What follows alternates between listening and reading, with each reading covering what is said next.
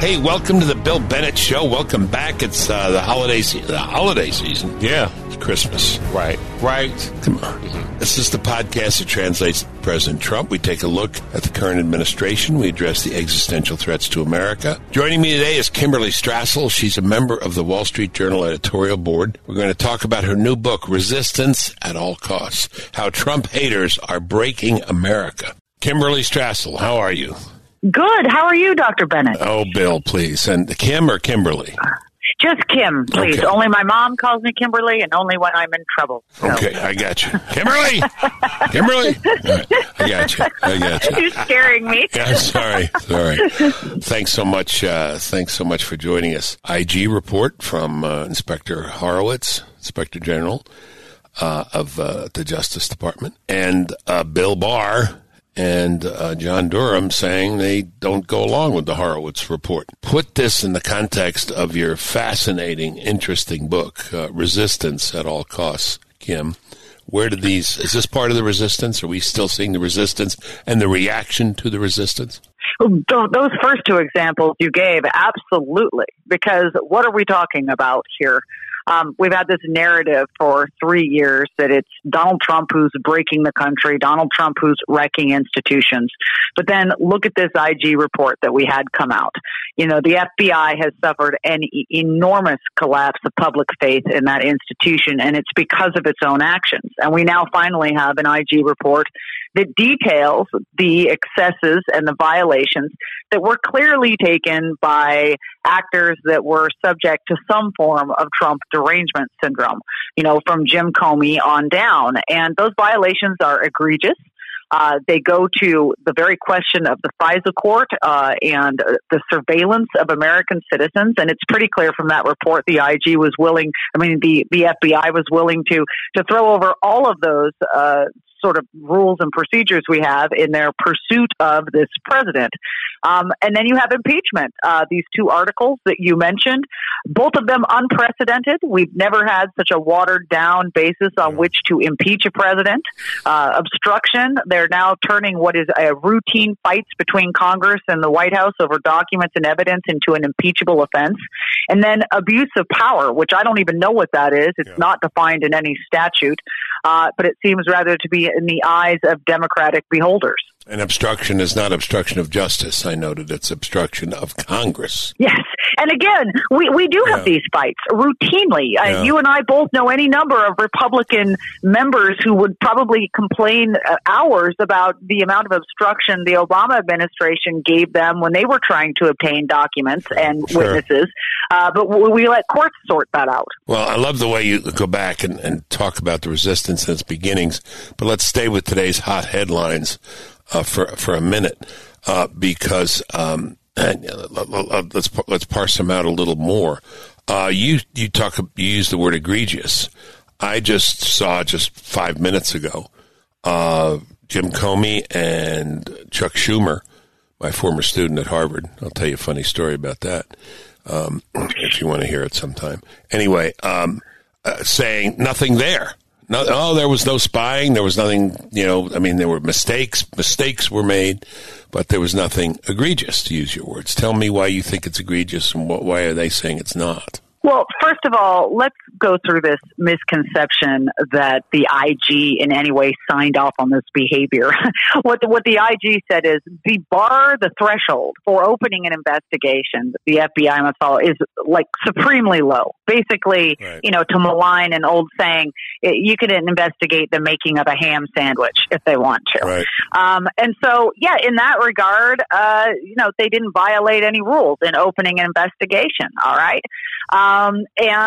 But then you go on and actually what they just said was wrong. Like he does lay out for the first time that the dossier paid for by a rival campaign was an essential and clear part of these FISA warrants against the Trump campaign member. He points out that they did use spies to go against the Trump campaign and recorded conversations that they had with Trump campaign members. And then he goes through the many, many violations that they engaged in front of the FISA court, from not providing exculpatory information, from providing incorrect information, from overstating their sources and the details that they had. Now, the other thing too, and I think this is really important, is even the IG says, look, I'm not here to second guess discretionary judgments that the FBI made. But guess what? We, the American people, we definitely get to do that. And just because the FBI has the power to do something because there's a low threshold does not mean that it should have or that it was appropriate. And I think if you read through this report, you come to the conclusion that none of this was justified. Yeah, it's an interesting thing, too. There's a kind of a gap or discrepancy. He said, well, we didn't see political motivation. He doesn't say we didn't not see political motivation. I mean, why did they do these things? Doesn't it leave that question unanswered? Why was the dossier used? Why was Steele relied on? Something was motivating that, right? Well, absolutely. And look, let's be clear about what he said in the report. He said he found no documentary evidence of bias. What that means is he didn't find some smoking gun memo or email in which, Peter Strzok said, hey, let's go take down Donald Trump, because no one's that stupid in today's world. But he pointed out plenty of bias in the report, laying out those emails between different FBI agents showing their hostility to Trump. And let's not forget the entire predicate of these FISA warrants. This dossier was entirely politically motivated in that this dossier was paid for and conjured up by the Hillary Clinton campaign and the DNC. Okay. And we'll know more, right, because the hearing's coming up. And we'll know more when Horowitz goes before the Senate, right? Yes. And, Republicans, I think, are going to, use their questions to get him to tease out a little bit more his own limitations in this report. Yeah. And then we will have Durham eventually, and Bill Barr. I mean, we will hear them weighing in on all this. And I suspect, I don't know what other conclusion one could draw at this point. It's a guess, but I think it's a good guess, is that Durham thinks it was a lot more serious and a lot more malevolent than the IG report suggests. That Durham statement on Monday was extraordinary for that very reason. First of all, he's not known to normally wade into public debates, so the fact that he felt compelled to say something about this was notable.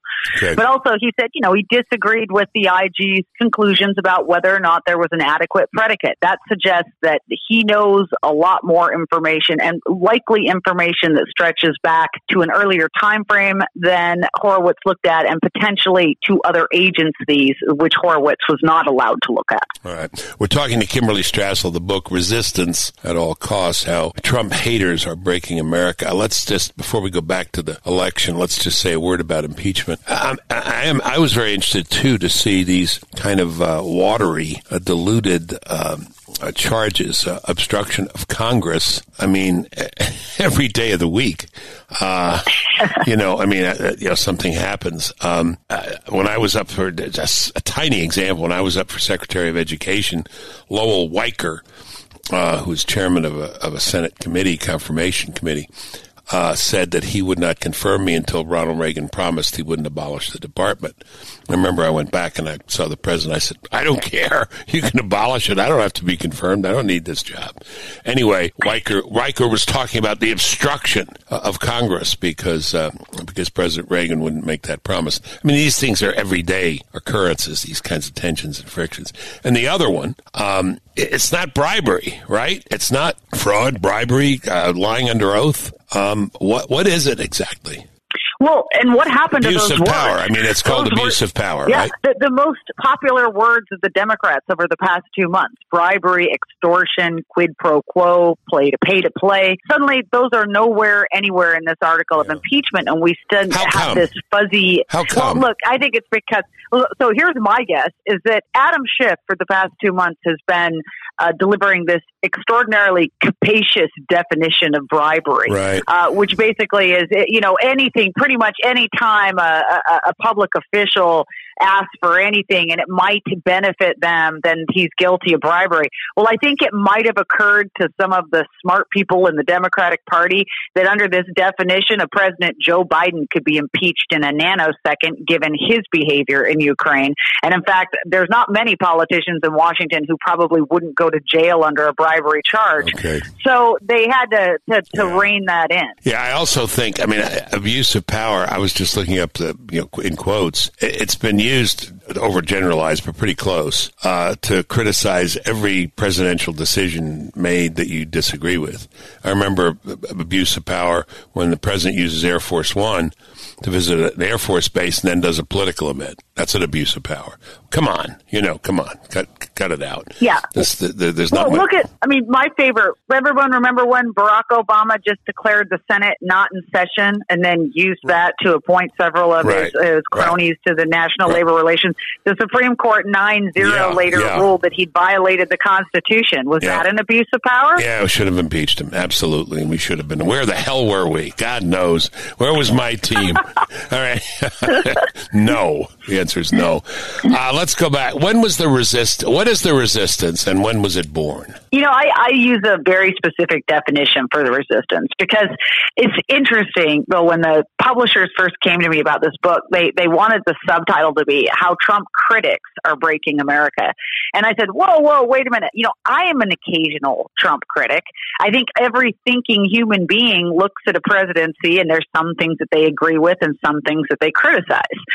The haters are something different. The haters are people who, from the moment Donald Trump was elected, they took the view that he was an occupying power, an illegitimate force in the White House. And that with that came their mentality that they were allowed to break any rules or take any actions to get rid of him. Think of the word resistance. It's from World War II. People who were fighting the occupying Nazis. That is their mentality. Yeah. Irony here, too, because there was a whole lot of talk before the election whether Donald Trump would concede the legitimacy of the election once Hillary Clinton won, right?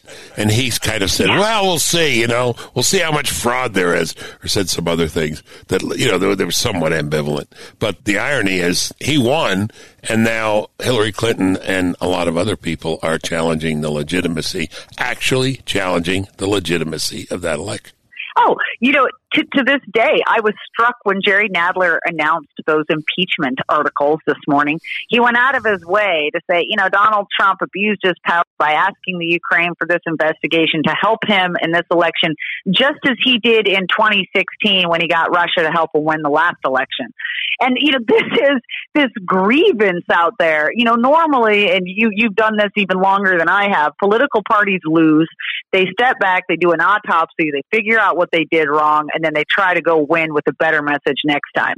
Democrats lost and said, wah, that is not fair. We didn't deserve to lose. And how do we get rid of the guy who won? And the Electoral College. We had that little passing fancy, right? Get rid of the Electoral College. They're still talking about that. Yeah. I still play that reel. There are several of them, I guess, but I run through that reel of an hour of the faces of reporters on election night. You have a great story in your book, the book Resistance at All Costs by Kimberley Strassel. How Trump haters are breaking America. Tell us about your party or event or slumber party for your kids, whatever it was, the night of the election. It was fun. We had an election party at my house in Virginia, and why did you do that? Why did you do that? Well, did you know something? We thought it would be fun. We like to get people together and have a good time. And I'm very equal opportunity in terms of politics. So we had people there from all across the political spectrum, people that were supporting Trump, people that were supporting Hillary. And you wouldn't have cleared the table if Hillary had won and said, get out of here, right? No. You wouldn't have put the liquor away. By the way, okay, all right. I was in that camp of people who still thought it was a 50-50 shot either way. And if you'd listened to the media, you were convinced that Hillary was going to walk away with it. So that's the funny thing is I remember running inside of the house and out of the house. We had this big TV screen set up outside, and I was delivering drinks and everything. And all of a sudden, I walk out at one point, and I just noticed all these people kind of drifting aimlessly toward their cars. and they all looked dazed and confused. And I realized that they had just made an announcement that it was impossible for her to win, and these were all the Clinton supporters, and they were just, they didn't even know what had hit them. So tell us how the resistance took form, the interesting ways in which it took form, some of the surprising ways in which it took form. And I guess part of the surprising nature here is the vehemence. Is that fair? Yeah, I think it's the anger and the vehemence. And look, I want to be clear. And again, you know this from all your time in politics. If any Republican had won, it didn't have to be Donald Trump. There was going to be a certain level of viciousness because the media and Democrats are always vicious to Republican presidents, right? Well, yeah, except they deny it now. Yeah. They deny it now, though. I mean, it's St. George now and St. Ronald now, comparatively, right? Yeah. Yeah. Well, let's rerun the tapes back from the time. But I think what defines this, though, again, is this mentality that they are allowed to take any actions that they want. So that is, to me, why you saw the FBI, Jim Comey, first case of Trump derangement syndrome, take the extraordinary actions it did of opening a counterintelligence investigation. This is just not kosher, and yet they felt it was okay to do. I think it's why you see the craziness that was the Kavanaugh confirmation hearings. We've never seen anything quite that insane. Yeah. We've had ugly confirmations. It's where you see impeachment. It's how you see the media, which, by the way, forget plain old media bias, which we've long lived with. But now, the media is an active participant in a partisan war against the Republican Party and Donald Trump, and they're not even shy about it anymore. Yeah, Kim, they're not shy about it. Have they admitted it? No, they would never admit it. But look, one things I regret in my book is I did a whole chapter on media bias and the problems with the media, and I put it at the end of the book. And I now wish it had been the number one chapter, because I have become convinced that if the media was even remotely doing its job, calling balls and strikes, that we wouldn't have seen hardly any of the craziness of the last 3 years. They would have called out the FBI for its behavior. We probably wouldn't have got a Mueller investigation.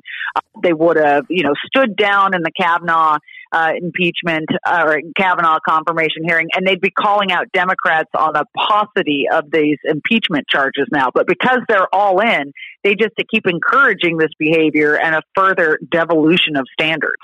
Yeah, I'm having a deja vu with the media. I'm a creature originally of the academy. I did a PhD in philosophy and was just, I tell the story. I got my first job with Ronald Reagan as chairman of the National Endowment for the Humanities because they had a nationwide search to find a professor of the humanities who had voted for Ronald Reagan. And, there were three of us in the country, and I was the number 2 choice. So I got the job. But I keep waiting for the academy to bottom out. The argument ad absurdum, or as we say in philosophy, the argument ad finem, the last point of the argument, the most extreme point, that it's not acceptable. That is, it's going to get so ridiculous at the universities, it's going to hit bottom like a bungee. It'll come back up. But it never hits bottom in the universities. The nonsense, the depth of the nonsense keeps being lowered, plumbed. And I keep waiting for somebody to blow a whistle, some chancellor somewhere. And there are a couple, but it doesn't happen. And now with the media, I was watching, you're very complimentary to me. So you've been around a while, and, you didn't have to say I've been around a lot longer than you have, but you're absolutely right. I've been around a lot longer than you have. I just meant in terms of experience and wisdom. Experience and wisdom, right. Anyway, George Burns at 80 when he got the Academy Award, he said, if you wait around long enough, they all come back to you. Anyway, that's what I'm hoping. But I'm still shocked, and I shouldn't be. I'm watching Meet the Press. And, Chuck Todd has Jerry Nadler virtually on his lap, and then attacking and screaming at Ted Cruz. I mean, that's just not professional, right? I mean, quite apart from resistance, it's not professional in the least. Oh, no, prior hosts of that show would be turning in their grave. Tim Russert, right. Watching. Tim Russert. Yep, yeah, Tim Russert would be. This is not acceptable. And I keep waiting for them to hit bottom, too. Look, this is incredibly frustrating for me because, I just sat and watched for 2 years as the Wall Street Journal editorial page was breaking news saying, hey, the dossier was financed by the Clinton campaign. And, oh my God, the FBI used a dossier to spy on other Americans, and they used spies against the Trump campaign. We were getting ridiculed as conspiracy theorists. Okay, now a report comes out that says that everything we wrote was correct. And the media's response is, oh, this is no big deal. Yeah. Okay, yes, so it all happened, but it's no big deal. Let us now change gears and explain to you why it's all acceptable. It's crazy. Yeah, well, that's a great example of the shifting nature of the standards and the shifting nature of what's acceptable on the side of the media. What's the scariest thing about the resistance? What's the thing you fear most, or that has happened or will happen? I'll tell you mine.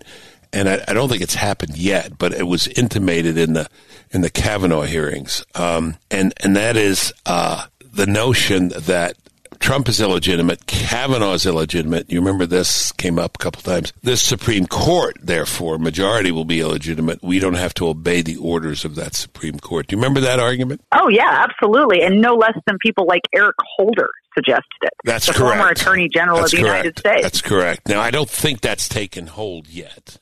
Maybe yet's the wrong word. It hasn't taken hold. Could that? I mean, if you had a Trump second term, where does the resistance go? I think that you bring up probably one of the scariest notions of this is that Democrats have got this mentality that just going to burn the place down. If we can't win and we can't control things. Why am I laughing? Why am I laughing? Burn them. Right. No, get Dolly Madison. Get Dolly Madison. Get the portrait of James Madison. George Washington out of there. Yeah. Here come the British. No, they just either they get to win or they're going to change the rules so that they get to win, or they're going to say that everyone else is illegitimate. And that's just a really dangerous mentality. Here's the other thing, though, that scares me just as much, though, is that you're describing the places that they might go if Donald Trump wins a second term. I get equally frightened about what happens if they win and they view that as a validation of their tactics over the past 4 years. Yeah, right. Encouragement. We did it right. We were vicious and we won, and so let's continue to do this. Yeah. That to me is just as scary. And one of those scenarios is likely to happen. Look, here's what, in the best case scenario, Donald Trump wins and Democrats instead say, okay, maybe this behavior did not win us any favors across the country. I think that's the kind of best case scenario. I'm just still not sure that they have the humility to do that, though. Resistance at all costs, how Trump haters are breaking America. Kimberley, Strassel. Just some personal stuff. You're welcome to use it, but I've thinned out my Rolodex. I mean, I was a Reagan guy. I was his Secretary of Education. I was Bush's drug czar, first drug czar, confirmed by Joe Biden. By the way, Joe Biden told me in several hearings, which are still available on video, that I was too soft on law enforcement, wasn't putting enough money into locking them up. We could release those. Wow, you should get that back out there. Yeah. And destroy the candidacy. I don't think that's worse than the hairs in the swimming pool, though. Enough said about that. But where do we go from here? I'm talking about my experiences, and we 2-3 thoughts in my head at the same time. I'm going to go back to one that you sparked, which is when Obama was reelected. I had a very successful radio show. And when Obama was reelected, we lost, for a while, about 50 to 100,000 listeners. And I asked people why they thought we lost some. And some who we lost wrote us and said, I just don't want to participate anymore. I love your show. I love the conversation. I'm just done with politics. It's too much. I'm going to raise my kids. I'm going to go to church. I'm going to listen to classical music. Withdrawal, which is a lot better than resistance, isn't it? It's not the best option. The best option is to stay engaged in a responsible, lawful way. But that was the response of a lot of conservatives, a lot of Christians, a lot of, the Trump crowd was simply to step back. Then 4 years later, there was this other opportunity. That's how I was reading it. Yeah, no, I think that's right. And I think that is better than, anything is better than the resistance mentality that you're going to delegitimize the folks that won. I think you either step back and you tune out, or maybe you, in a cheery, optimistic way, redouble your efforts to figure out how you get your favorite candidate elected or something, but in a positive way. This is nothing that's happening right now is noble or positive. Do you, while you were talking, I was thinking of a line I hadn't thought of in years. King Lear on the Heath says, it's not the worst as long as we can say it's the worst. We're still breathing, which he isn't at the end, as you remember. But can it get worse than it is now? Alan Gelzo occasionally writes for your page. Professor at Gettysburg, sometimes at Princeton, says this is the most divided the country has been since the Civil War. Do you think that's right? I think that could be true. I'm always wary just about saying it's the worst ever, only because, you go way back to the beginning of the country and we had senators beating on each other with canes and things on the floor. And a revolver. And a knife. And revolvers. And we had duels. Yes. And so, we were pretty divided at the beginning of this country as well, too. He said since the Civil War. Since the Civil War. No, and I understand the distinction. I will tell you this. I think what is beyond doubt is that in terms of political acts in Washington, that we have entered an unprecedented time where behavior has really fallen apart. Every week, I feel like there's some new, right? We've never impeached a president on such low standards. We've never had a Kavanaugh hearing that threw aside due process. We've never had the House rush to hold the Attorney General in contempt over practically nothing. It goes on. We've never had the FBI start a counterintelligence investigation on the basis of a political campaign's opposition research. These are all standards and precedents that I think are alarming and disturbing. Yeah, and I'm with you. I'm wary of the generalization that begins with, this is the worst, because it's usually followed by, and it's like Hitler, which I never want to hear again in my life. Right, exactly. There are certain analogies I never want to hear either. But what about this? I just wrote a history book, 800-page history book, which everybody's looking at it doesn't say, what does it say? They say, gosh, this is big. That tells me about my work as education secretary. I didn't do so good. Anyway, but one of the chapters in my book is Annus Horribilis, 1968. Terrible year, the year of assassinations, killings, America spelt with a K. With that recent history in mind, are we worse off now than we were then? Oh, I don't know. I don't know either. I don't know either. I think it's so hard to make those comparisons. Okay. I just try to look at sort of as a country as a whole. I think those are really hard calls to make. I agree. But I try to keep focused on Washington and its behavior, and it's easier in that regard to say there's some new news here that should be alarming a lot of folks around the nation. A guy stopped his car in the street in my neighborhood. Admittedly, it's Montgomery County, Maryland. Our representative is Jamie Raskin, not a middle-of-the-roader. And a guy stopped his car and said, I think you're horrible and disgusting, and I never want to talk to you. I said, have we ever talked? Wow. Have we ever talked before? He said, no. I said, well, carry on. Carry on. As you were. But in the people confrontations in restaurants, I don't know if it's worse or not, but it's a little scary. It's a little scary. And my wife sometimes says to me, I think you'll appreciate this, Kim. She says, stop with the Peloton commercial. I've been talking about the Peloton commercial. You know what I'm talking about? Oh, yeah. And by the way, if my husband bought me a Peloton bike, I would be thrilled. I know. Just saying. Yeah. My wife said the same. She said, you can buy me that, but there are other things ahead of it, other things that sparkle more ahead of it. Anyway. But she said, watch it with the Peloton thing. Watch it with other stuff. In fact, keep your mouth shut. I said, honey, do you know how I make my living?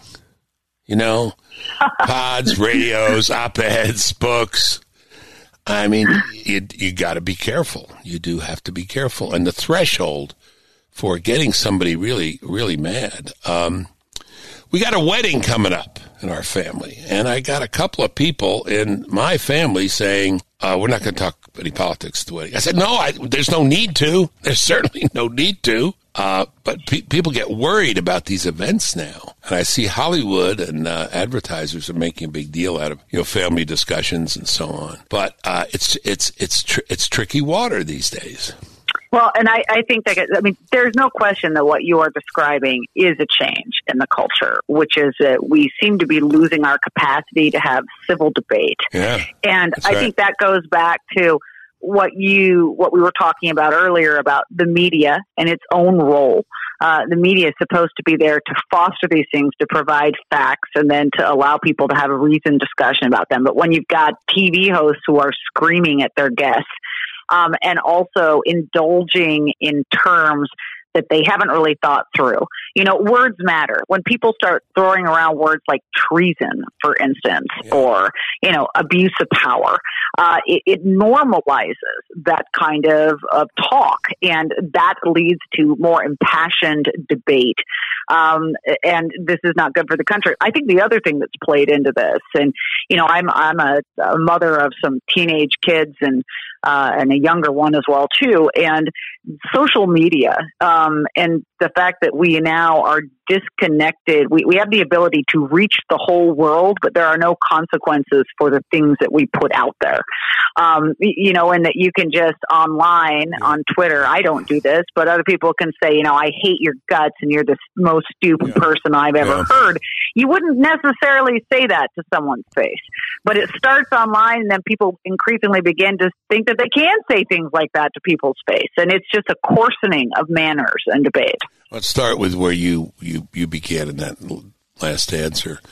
I took what I call the Socratic Oath, not the Hippocratic Oath, but as a PhD in philosophy, the conditions of dialogue. Socrates lays down 3 conditions of dialogue. Knowledge, you should know something about what you're talking about. Intelligence, you can muster some. And most important, goodwill. And by goodwill, he doesn't mean you like the other person. But goodwill means an openness to follow the evidence where it leads, to follow the argument, to be fair-minded. And that's missing a lot. And the times that I've at least begun a civil dialogue with a lot of people who disagree with me, they stop listening. They just stop listening because they don't want to hear it. Maybe I do the same, but that is a loss if we lose those conditions of dialogue. I don't know. I sometimes think I ought to get back into the classroom here. And try to get that. Well, I was just going to say that rounds us back to what you were saying about the academy and college campuses. We need to be, it always strikes me, you go to these liberal arts colleges and the one thing that they require everyone to do in their first year is take a writing class. Okay, I'm a fan of that because I guess people need to know how to, put pen to paper and do it in a better way. But why don't we have some other introductory required courses that, do require kids to understand civics, the Constitution, and then understand some of the principles that you just laid out there? I think we'd be creating a better generation of future political observers. I stayed corrected. My able producer, who listens better to me than I do, said, no, the 3 conditions are not knowledge, intelligence, and goodwill. They're candor, intelligence, and goodwill. Candor is, there you go. Yeah, better. Last thing, my only rival here, talking about the resistance to, maybe the not obeying orders, Supreme Court lawful orders, or this, anything goes in the destruction of someone you disagree with, is maybe in the long term is this, I guess it's a kind of class thing or intellectual thing, the deplorables business, the looking down on people who don't agree with you. That's, it's a bit of the swamp theory and, the best and the brightest. But there's something in there on the left about people just need to be led, and these Trump people. My audience has heard this before. Used to have lunch once every month with 3 intellectuals, conservative types. You know them all. I won't mention them, but you know them all and have read them all. And we went around the table 3 months before the election. Who are you going to vote for? And it was confidential. That's why I won't repeat their names. You could probably guess. And each of them said Hillary or nobody. And I said, I'm going to vote for Trump. And we had a heated discussion, particularly heated because I'd already had a martini, and and they did Those too. are the best lunches. But I'll tell you, when an Irishman has a martini, he sometimes hits levels of quotable quality that he doesn't hit without it. Falstaff said, the imagination is inflamed by liquor. Anyway, not a case for liquor, but. I said, your problem, you guys' problem, is no one who has ever been to a Trump rally has ever read any of your op-eds. And, man, I hit the target. I could see, when Obama came to town, there was a dinner party, a famous dinner party at George Will's house. And all of these guys were invited. I wasn't invited. That's okay. But all these guys were invited because Obama wanted to, reason together with these. He didn't want to at all. He was but they were complimented to be asked. I'm telling this long story, self-serving story, for the point that, odi profanum vulgus. I hate the vulgar crowd. There really is something to that right now in the resistance, isn't there? People don't know better. The Trump people, the people who support this president, his policies, are just dumb. That's what a lot of these resistance people think, don't they? Well, it's been there for a while. I would only point that out. I remember being particularly offended. I came from a blue-collar community. A lot of my family still lives in a rural blue-collar community. These are the people who are the sort of base of the Trump movement. I grew up in a logging community in Oregon. Really? Yeah. Gosh, you're the only sensible person from Oregon I know. I hear that a lot. Yeah, I'll bet. You have to meet the rest of my family. They're actually a lot more sensible and smarter than even me. But I got to tell you about my run-in with the mayor of Portland when I was drug czar. I said they're all coming up here. They're coming up I-5. And they're coming into your city. He said, "We welcome everybody." I said, "I'm talking Bloods and Crips with drugs." Yeah. He said, "We welcome everybody. Yep. We're the Rose City, or whatever the hell we are." Anyway, go ahead. And sorry. They did come, and they're all there. I know. I remember being offended when Obama talked about conservatives clinging to their guns and their religion. Yeah, that's right. I think what you've seen is a compounding of that, in that they now have even more disdain for Donald Trump, and a lot of these blue collar voters that came out to support him, and they're no longer trying to hide that disdain either. It's become open in the media and everything, but it comes from a certain weird morality and on the left where, if I disagree with you, Bill, or disagree with anyone, I still can admire you and say, we may disagree, but you're a good person.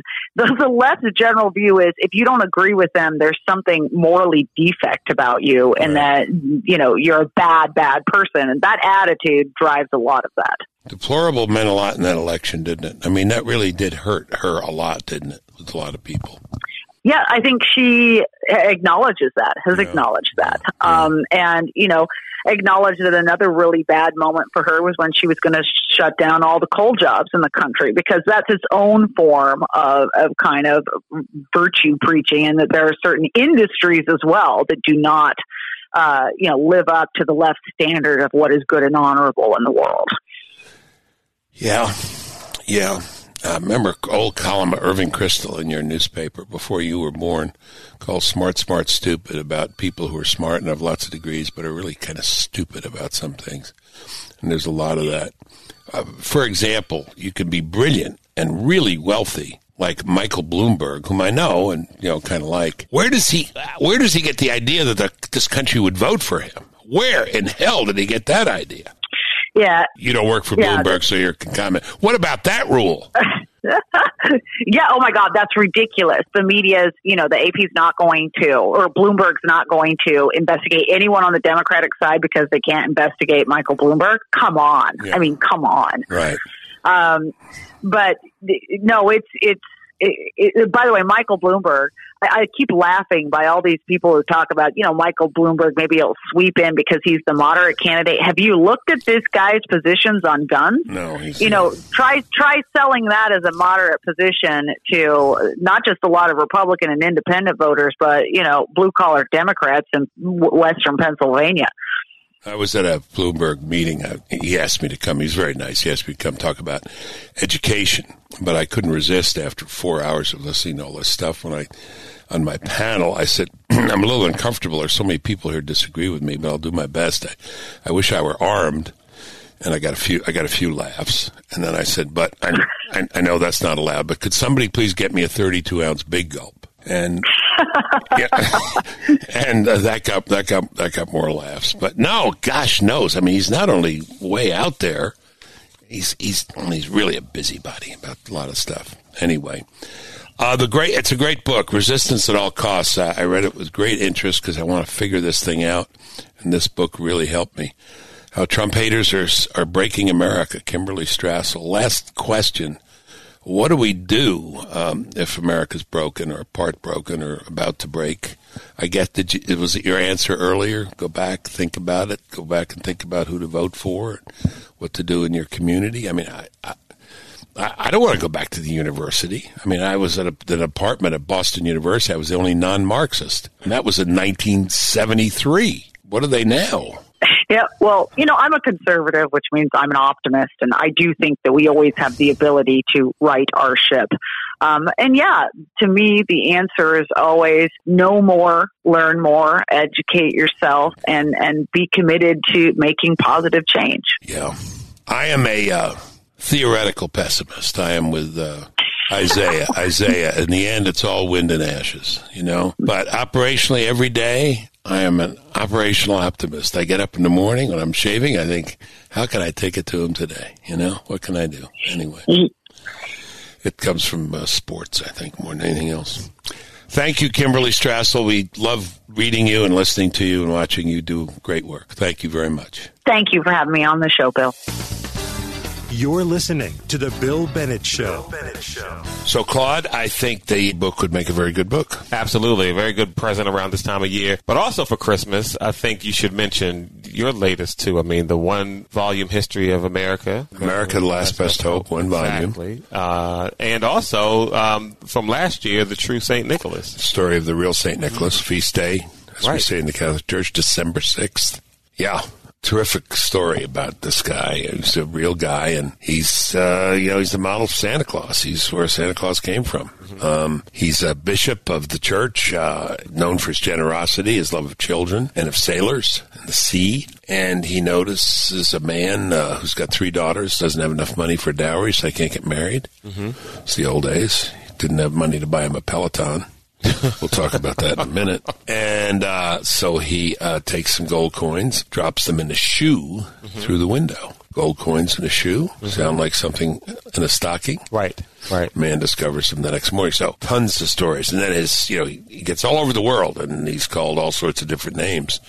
Finally becomes that Jolly St. Nick. But this is the real Nicholas, and it's a good story. It's a short book. It's a nice little book. You can put it in a stocking. Yes, you can. You can put it in a stocking. And it tells the story of the stocking. You can put it in a stocking. The other book is not so short. I'm going to say it's about 900 pages. Oh, yeah, I know, big time. But if you need, something to use as a paperweight, or if you want to do some, arm curls or something. As you're reading. But it's a good book, and it has been reviewed by both liberals, not the left, but liberals and conservatives very well. It's America, the Last Best Hope. It's a story of America starting with the revolution and going up to the election of Donald Trump. Not so much on the last couple of elections, Obama and Trump, but pretty extensive through Reagan and Bush. So it's a good book. It's a good history book, and this is our students' worst subject, so I'd appreciate if people take a look at it. You're listening to The Bill Bennett Show. Stay current on the threat posed by China with our friends at Committee on the Present Danger China. Go to presentdangerchina.org, presentdangerchina.org. You're listening to The Bill Bennett Show. One of the things we like to do on the show is read our emails, and we do. We get great feedback, and I'm so proud of this audience. I often learn things, get educated. I don't suppose I should say that as if it's a surprise. I don't think I did say it as if it's a surprise. It isn't. Really smart people. We got one from Tom Spurlock's in California. Let's see. He didn't, from Yorba Linda. Yorba Linda. It's Rush's place. He always talks about Yorba Linda.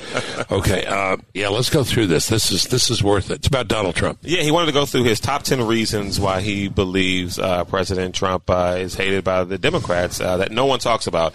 But he opens the email. He says, it's clear to me that a guy like Trump with no political experience and no foreign diplomacy experience has been doing a better job than any president in the past, Democrat or Republican.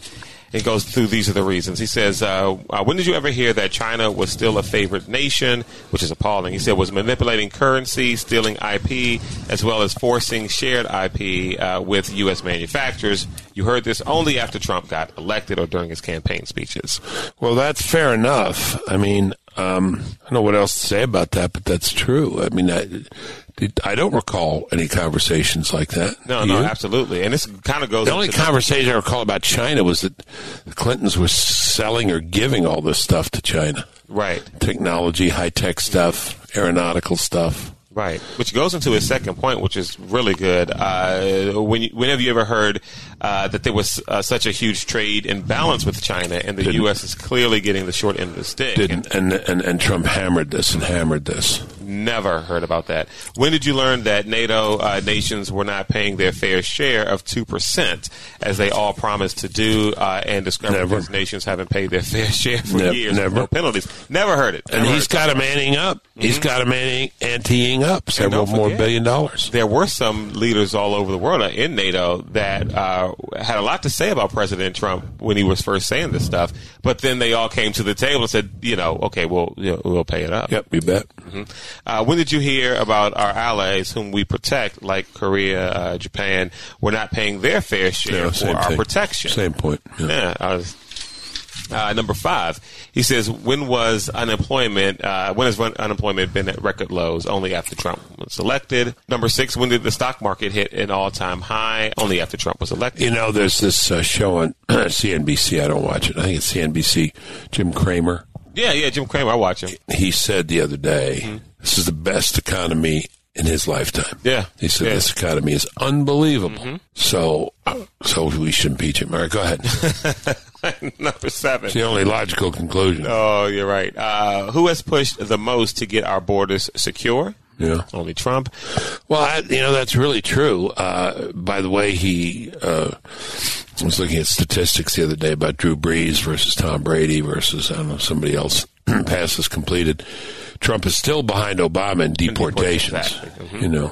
But in terms of securing the border, way ahead. Which used to come up when Democrats were trying to attack Joe Biden at the debates, but they don't talk about that. Did you see the liberal minister's crash scene, Christmas crash? No. It's Joseph and Mary and the baby Jesus, and they're each in their own cage to depict, the birth of Jesus in the era of Trump, family separation, Obama policy again. Go ahead. We'll move on from that. Number 8, what president has what it takes, that's the way I'll phrase it, to stand up to China to force them to stop their bad acting? He's right. He's right.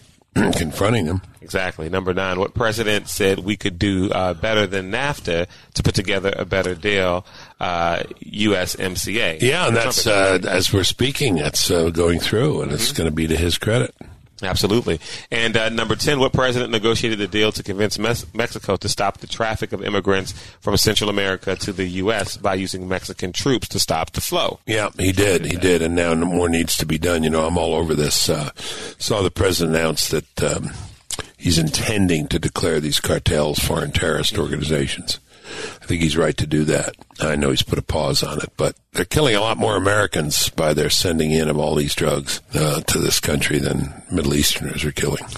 But this Pensacola thing, my God, the killing of those people in Pensacola. Oh, right. Yeah. And it was videoed, and apparently this guy had a dinner party and invited people to watch videos of mass murders before he went and did this. And I don't understand this notion that you can't be armed on a military base. Right. I mean, I've argued for teachers being armed in a school. If a teacher can be armed in a school with proper training, right, supervision, background, people in our military should be able to carry firearms, seems to me. I would assume so, yeah. Save some lives here. Apparently there's some real heroics in that group. One of the guys who took the guy down or tried to take him down was killed. Go ahead. Right.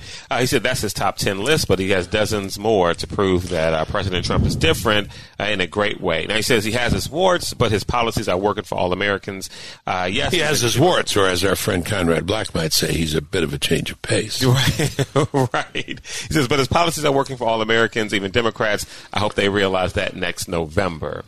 He says this is embarrassing to all politicians, not just Democrats. No other president has delivered as promised as much as President Trump to fix things and drain the swamp. Remember, he has no experience in politics. Yeah.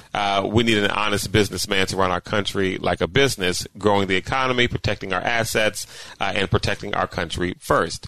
The Democrats are pissed the most because they have nothing going for them in terms of policy or candidates, which, I mean, is so true. Yeah. They only have the House, and that may change next year, given how the Dems are proving themselves to be total idiots with their illegitimate impeachment process. It's going to backfire. Tom Spurlock, Yorba Linda, California.